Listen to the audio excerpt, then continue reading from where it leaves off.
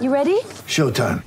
On May 3rd, summer starts with The Fall Guy. Let's do it later. Let's drink a spicy margarita. Make some bad decisions. Yes! Audiences are falling in love with the most entertaining film of the year. Fall Guy. Fall Guy? Fall Guy. That's what the poster said. See Ryan Gosling and Emily Blunt in the movie critics say exists to make you happy. Trying to make it out? Nope. Because I don't either. It's not what I'm into right now. What are you into? Talking. Yeah. The Fall Guy. Only in theaters May 3rd. Rated PG-13. Deck maintenance isn't fun. Move the furniture and barbecue, sand and prep, paint, seal, or get a low-maintenance Trex deck. The only colour fade you'll have to deal with is watching the sunset. Trex, the world's #1 decking brand. Now, a Football Nation update. The Hyundai A-League is back, bigger and better than ever. And you've got to have a team. Find your team at you'vegottahaveateam.com.au. Yeah, indeed. Footy Nation, by the way, you can listen live at free. Go to the website, myfootballnation.com. It's actually hard to believe, Sats, in the background to all of this tennis and the Big Bash, the A-League is still going, and it's pushing into the last third of the season, and it's tight, the race for the top 6. A man who's across all of it, and a few of the other issues involving the Socceroos and some of their stars. Former A-League star in his own right, Daniel McBreen, joins us for a Footy Nation update. Macca, good to talk to you, bud. You too, guys. Thanks for having me. Our pleasure. Before Sats inquires as to your thoughts on the new Socceroos boss, a man who hopes to be in Russia in a few months' time for an incredible 4th World Cup, and at the age of 38, it would be some sort of an achievement. Tim Cahill, he's come full circle in his footballing life because he's back at the club where it all started all those years ago, Millwall, in the English second tier. What have you made of that move? And obviously there's a bit of romance involved with it, which is good to see. Yeah, look, it's a great story, isn't it? To go full circle in 20 years and end up at the club that you started in. And he's going to get game time, you know. I think there's 18 games between now and the end of the season, which was the main thing. I ran into him just coincidentally in the airport in January, and I said, mate, have you found a club yet? And he's like, no rush. And I threw a couple of things at him, and he was pretty quiet on it all, but I think it seems like a really good fit, you know, even if he comes off the bench, because there's so many games in the English competition that he'll get plenty of minutes in those legs and he'll be looking ready and ready to go for that World Cup. How important is he? And I asked this to Benny yesterday. I know his age is against him, but how important is he at 38 to this team in the World Cup? I think he's massively important, to be honest. Look, he's shown his worth with the goals he scores to get us through. Pretty much time and time again, over and over again. And we keep saying he's 38, surely we've got to find someone else, and he keeps stepping up and doing it for us. But not just that on the field stuff, it's the off the field stuff. He's such an experienced player. He's been all around the world. He's been in 3 World Cups. That stuff doesn't come cheaply. And, you know, the younger guys in the squad, they will look up to him just to the way that, you know, he acts off the pitch, the way he can give them information and be like a sounding board for them, really, to bounce off and to have that guy there. It's really, you can't put into enough words how that really affects the squad and the team and how much they look up to him. So I think he's a massive player for the team, not just on the park but off the park as well. Well, you talk about the World Cup, and a man that's got a great record in World Cup circles, and will have a lot to do with Tim Cahill, is the new coach Bert Van Marwijk, who's been appointed the Socceroos coach for the World Cup. To people who don't follow football day in, day out, how lucky are we to have this man as our head coach?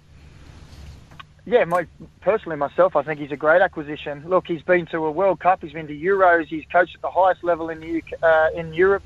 I think he's won the Champions League years ago in Europe as well. So, but his most recent thing, which is even better for us as Australians, is that he coached Saudi Arabia in the Asian qualifiers for the World Cup. So that means he knows our players, he knows our style of play, and he already knows us. If we've got one of these other big names from overseas, they would have been coming in flying blind and not knowing our squad. Well, he knows us through and through. He's played against us. He's watched us in our qualification series. So he's a man that brings plenty of experience and also know-how about this region of football in the world. Just a couple of other points just before we get to this weekend's matches. The suspension, the 2-game ban handed down to Wout Brama of the Mariners. Now, I know everyone on social media has had their say. Well, it was horrendous. Corey Gamiro has had 3 knee reconstructions, didn't need a tackle like that. I don't think any professional athlete wants a tackle like that. the A-League, I don't think they've got any, or the FFA for that matter, have got any sort of grounds to appeal their own match review panel's decision, but it seems grossly inadequate. What were your thoughts, Macca? Yeah, I think I'm in agreement with everybody else in Australia on this one. The moment I saw the tackle, I was like everyone else and thought, wow, that is horrendous. One of the worst tackles we've seen in Australia. And it needed a lengthy suspension to really say that this isn't what we want in anywhere in our game. And to come out with 2 games, I think it's just shown the backlash from the football community at how much that everyone's in disagreement with this. I think Wout Bramo, after he walked off the pitch, was disappointed in himself and angered himself. And I heard a rumour that some of the players spoke to him about what happened to Corey Romero and how he's had these injuries and how he's fought to come back. And he was really upset about it, that he'd done that. And I think he went directly up to him and apologised. But that doesn't take anything away from the fact that he did it. And you do the crime, you pay. You've got to do the time. And I'm with everyone, mate. 2 weeks for me in that is not enough. Yeah, it wasn't a good one. Now, 6th spot still up for grabs, of course, with still a few rounds remaining. But I suppose the easiest one I want to throw to you, Macca, is out of the Western Sydney Wanderers, your former team, the Mariners, the Raw, Perth, all in the mix there. Which one plays a final style of footy and would deserve that 6th spot? Oh, well, if you look at the table on this now, any one of those 5 in the bottom 5 could make it. That's the way it's sort of. The other 5 on the top are sort of split away from them, so it looks like a 5-horse race. But Wellington, even though they're bottom of the league, have recently, a couple of signings and have started to play more a progressive style of play. They're mixing it up a little bit more. And okay, they lost the 1-0 on the weekend to Adelaide, but they look like they're starting to get their stuff together and could pose a problem as well. Perth Glory, we know Perth Glory. They've always been a team that goes out, particularly in the last 3 or 4 years, and they score goals for fun. But their only problem is they can leak them at the other end.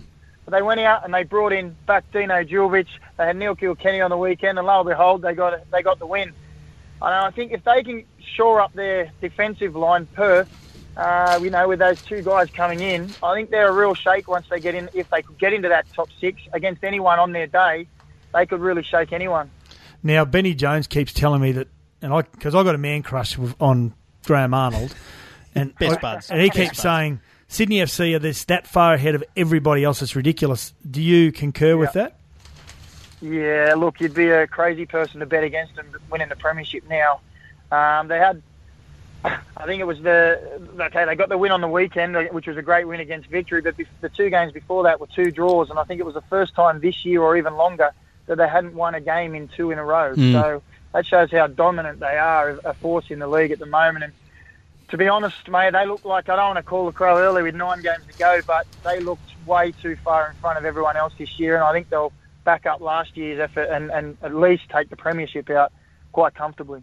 Yeah, he's a very talented boss, Graham Arnold. You know that full well, Daniel McBreen, of course, from your time at the Mariners and some successful campaigns there, but he's got Sydney FC flying, and they're going to be mighty hard to catch. Mate, thanks so much for your time here on Sports Day. We do appreciate it with the A-League in full swing. You've got to have a team, aleague.com.au for all the details.